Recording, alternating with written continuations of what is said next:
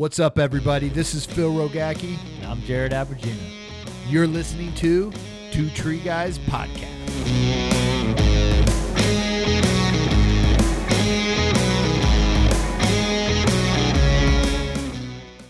What's up, everybody? Phil Rogacki here with another fun episode brought to you by Cheryl Tree Arbor Fest 2022. And I roped this gentleman in out there at the tree demo to just come in and hear their story, you know, especially when I hear someone from Michigan. Go blue, Buck Sock, go blue all the way. You're probably not even a Michigan fan. You're probably a Michigan State fan. You probably haven't watched football. Nope. But that's oh gosh, I was wrong there. Not Michigan got me there. But hey, gentleman here named Joshua Burr. B-U-R-R. Joshua Burr. Like it's cold. From Michigan, man. And welcome. Is this your first podcast you ever done? Yeah. Yep. Your first podcast. All right. I've done like a written thing with Bartlett. That was online, so it's kind of similar. But yeah, first. Well, good, podcast. Man. Good. Like I was telling you, people, our biggest fans in North Korea and New Zealand are going to be listening to this. So you have a story, just like everybody does, that's unique. Why you got in this industry, people that have mentored you and helped you along the way, and things you've learned and are talented in that nobody has. So we're here to hear your story. How'd you get in this industry? Oh, I was about middle school going into high school, 15, 16. How old are you right now? 24. Okay. Yep. So I was pretty young getting into it, and I didn't know anything about tree work. It was just a job. It paid like $10 an hour cash, and I've always loved being outside. So it was just like an outdoor labor job at first. Okay. Well, at first, but the first day on the job, I saw the climber coming out of the tree. I showed up like as the job was already started, and I saw the climber like coming out of the tree and getting ready to get into the next tree, and I was like, "Whoa! Like, what was that? What are we doing here?" What like, is that? I didn't know there was climbing involved, and because obviously I just showed up to like drag branches into the chipper, like that was. And how'd you find this job? So my mom, she was working at a doctor's office, and the company owner just was kind of like talking to my mom about how he was like needing employees, as every company owner needs employees, and my mom was basically just like, I've got an almost 16-year-old, like, is that old enough, basically? And for entry level drag and brush, like, he's like, yeah, that's cool. Okay. So I was with them for about 2 or 3 years. Good for you, man. What was that company called? AWD Tree. AWD Tree. Yeah. Okay. It said all-wheel drive tree. It was the guy's initials, but Gotcha. we had some funny acronyms that we gave it. But so I was with them my first 3 years, and they actually brought me to something similar to this. Bartlett Arborist Supply is about an hour away from us. Gotcha. And they have an open house, kind of like this once a year, where they do like seminars and stuff like that. Very hands-on, and you can hang out with the instructors and stuff. Okay. So that was like my first real exposure to anything like professional, because these guys, they were spike pruning trees, no helmets, and just running a Blake's hitch and a closed system. Like, it was very, but I didn't know any better. I didn't know anything else. You saw that was it. There's nothing else out there to me. Yeah. I was in that little bubble, and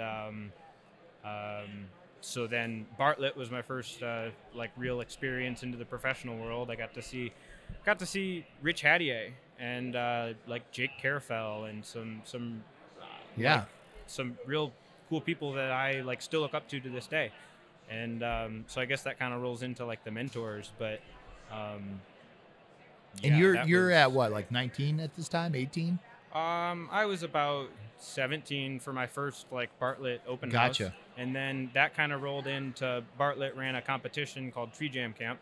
So then I was like 17-ish doing my first tree climbing competition. Yeah, how'd you do? Got to I didn't really. I'm not sure how I did overall. But you competed. Yeah. And that's the thing. Getting in the game is important. Yeah, you know? especially early, because you can just do it. I got to see so many people from out of state, Jeff Inman and Chris Coates and what did it make Nick you do Markley. after going through that competition for the first time at 17 years old? What did it What did it do for you? Oh my goodness. So like I saw the guys from the Bartlett open house, but then when I saw all these cool guys from out of state, like Tanguy Bernard from like France, like man, seeing all these guys from like out of the country, out of state, I'm like, whoa. So that really gave me the bug. Like I was hooked after that. I looked into our state chapter competition after that. That was Michigan's like ISA chapter competition, and I've been doing that every year since. And have you won it? Yes, just this past year. You have? Good job, dude. Thank you. Yep. Nice, man. Lots of hard work and putting yourself around the right people. The right people. When you put yourself around people that are better than you, you only can go up. Yeah. That's it. My boss always says iron sharpens iron. Tony Robbins. You know Tony Robbins? I don't think so. Okay. Nope. Sorry. Gosh, I'm aging myself. Tony Robbins. Get online, look up Tony Robbins, start watching his stuff. You need that, okay? Yes. Oh, yeah. It'll change your life. But one of the things he says, if I want to be a billionaire, I don't hang around millionaires. I hang around billionaires. Okay, I've heard that before. Okay? Yeah. That's Tony Robbins. Cool. For that. So I might know like his face. You'll know his face when you see him. You're like, oh, that's Tony Robbins. Cool. Yeah. So getting in and doing your first competition all the way up to winning in Michigan, I mean, that fired you up. I mean, to learn more. So where did you start going after, going through your very first competition at 17 years old, getting fired up, meeting all these guys? Where did you start going to get education and training, and how did you get to the point of winning in Michigan? Yeah. So, my first couple of years in tree work were very, like I didn't know what I didn't know kind of thing. And then once I left that first company, I did a little bit of contract climbing with just like the local crews around and made some great friends that way. Yeah. But my friend Neil and TJ, they showed me like single rope, and they showed me like a rope runner for the first time. And I was coming from rock climbing, so I was already familiar with like the concepts of stationary rope. Yeah. But yeah, him showing me a rope runner, and then I was like, wow, that thing looks like a Cadillac compared to like tying a Blake's hitch back to itself. Yeah. Like, what the heck? And then they told me that, I mean, I'm fortunate enough to be in Michigan, and Singing Tree and Kevin Bingham is out of Michigan. So like where you were saying, how did I put myself around the right people? Like, it was only like an hour from Kevin. So I wound up getting to meet him at some point and working with him. And so it's really through the competitions. That was like my, I don't know what you want to call it, but the limits are putting yourself. You were learning some of what took these guys, excuse me, 20, 30 years. Yeah. Some of them to learn these tricks. You're out there with them. You're watching them. You're observing them, and you're going, "Oh, I see how he did that. Yeah. Oh, I got that." And you started picking up all these little nuggets. Well, and seeing like the wrong things done right, like where they get away with doing something silly, or like they'll have something set up right and the execution was not done right. So working with people who really know what they're doing, and then being around some knuckleheads too, like there's a lot of opportunities to learn. Unfortunately, everybody's around the knuckleheads. They're usually starting off point in the company. Yeah. But it does help you out. It does help you learn the right way, or maybe not. To some individuals like yourself see it and go, that's not how you do it, and that's unsafe. And I'm gonna try to find a better way to do it. But there's some people in the industry that are like, look, man, I got all my fingers. I'm okay. I've worked this far. I've worked this far. Exactly. Nothing's wrong with me. I made it this long. And that's not the right attitude. But, individuals like yourself that sought out the professionals and better way of doing it, you constantly had to keep putting yourself out there in situations to gather that knowledge, for that. And kudos to you for going after it and doing that, because a lot of people, they don't do it. They just don't, man. They think there's only one way and that's it. And they never grow. They never expand. In 20 years, they're at the same level, using the Blake's hitch every single day. They're comfortable. There's no more learning curve. They're just cruising. So what's the future hold for you? What's your goal? Because, let me ask you this. Before I get into that, you've named off a bunch of names like you've been following football players and baseball players, and do you have these posters up in your walls or when you were a kid or anything? Because you said it with so much confidence and saying some names where I have no idea who these people are. Sure. Yeah. I initially what's up with that? Told before when you said like the mentor thing, I was just going to say I had been around some like pretty cool individuals. Yeah. But yeah, I mean, people will know some of the names, like Kevin with the rope runner and the rope wrench. Yeah. Who would you say if you could be like any climber there is out there or have their skills that they have, which one would you, like, people say, hey, if you had a superpower, what superpower would you have? Yeah. What climber skills would you have?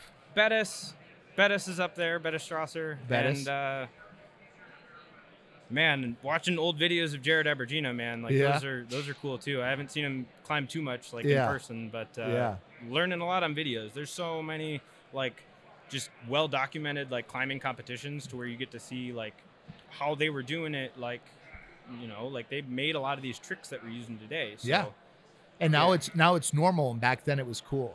It was very new oh my back gosh, then. it was cutting edge. Exactly. So that goes to yourself as Jared says, they're getting tired of hearing from Jared Abergina and Mark Chisholm and these guys where it's time for the next generation to kind of come in and step up to take these roles as they took, Jared Abergina took the Ken Palmer roles, the generations are passing and you're passing the torch. So that's kind of what's in your future, to be one of those guys to where 20 years from now, there's someone sitting in your seat saying your name and going, man, I want to climb like him because you watch so-and-so and they watch so-and-so. And this is how our industry gets better. And you're going to be cutting edge and innovative on some techniques and things you're learning that will be just standard 10 years from now. Yep. So, that's the thing in the academy is to elevate the standard of the industry through safety, training, and innovation. How do we educate? How do we innovate? And how do we elevate the standard of a safety out there amongst our industry for that? So, what's some wisdom and some tips that you can give, things you learned from all these individuals and maybe turned it into your own techniques, but what things out there can you give the industry, tips from the top or wisdom from yourself? Just overall positivity has gotten me really, really far. Like, I always say positive mental attitude, but how do you have that every day waking up? How do you just say, hey, have a positive attitude? How does somebody go, I'm going to be positive today? It's a switch. I mean, it takes a little bit of effort, but getting out here, I was on my way to the Southern competition, which was last weekend, and I just bought a new a car from my boss's parents, and it stranded me about 45 minutes from my friend in West Virginia. And rather than me saying I'm missing the Southern competition, I got to hang out with my friend Jimmy for like a week and a half, and then just came down here with Jimmy, and cool. I'm getting a rental car home, and I'll get the car figured out. Like, I'm right where I need to be. That's another thing. Like, I'm right where I need to be, and that's good, man. Yeah. Don't. You're right. That's really good. You took what some people will turn into a negative situation and ruin the next however long 5 weeks of themselves and then mad at your boss and mad at his mom and dad for selling you the car and all. But you go, you know what? This is where I need to be. I'm at the right place. There's a reason why I'm here.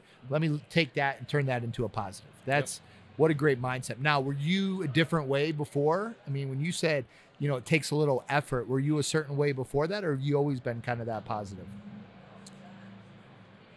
It's always something I've strived for. I kind of picked up on that from a friend at the skate park growing up. I BMX'd for a while, still kind of get on it every now and then.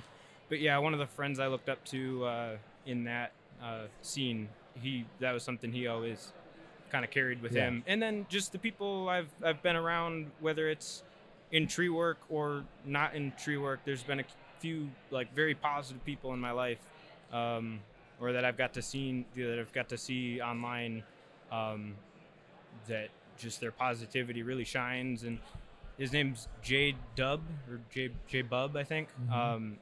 But yeah, he says positivity is contagious. Like, just share a smile with someone. And it is. It really is, man. Yeah, I mean, I just met you 10 minutes ago walking, and I could just tell right away you had a different glow and energy about you. And it just made me go, this guy needs to get on the podcast. Someone needs to hear his story. Right over here this morning, and I glanced over, and I was like, I'll make my way over there at some point. But I was like, you're right. Podcast. You're right where you need to be right now, right? Yep. Right where you need to be. So Joshua, you got an amazing story. I have a feeling that I'll be hearing your name in the future here, or out there in ArborFest training and teaching with the Chisholms and the Derek Martins and the Matt Meckleys and Jared Aberginas and Travis and Ryan Torchicola. And Is Matt here? Matt Meckley? Yeah, is he yeah, here? we brought him from California. That's exciting. Yeah, see, Matt. So Matt, he's excited. I told you there was people coming here to see you, my friend. See you. He didn't believe me when I told him that. He goes, no one's here to see me. I'm like, Whatever. yeah, they are, man. You're Matt Meckley, dude. They're freaking pumped. So yeah, Matt's here. We'll have to hang out with him a little bit later from that. So keep inspiring people. Keep have that positive attitude and spread that and share that, man. I appreciate you being on the show.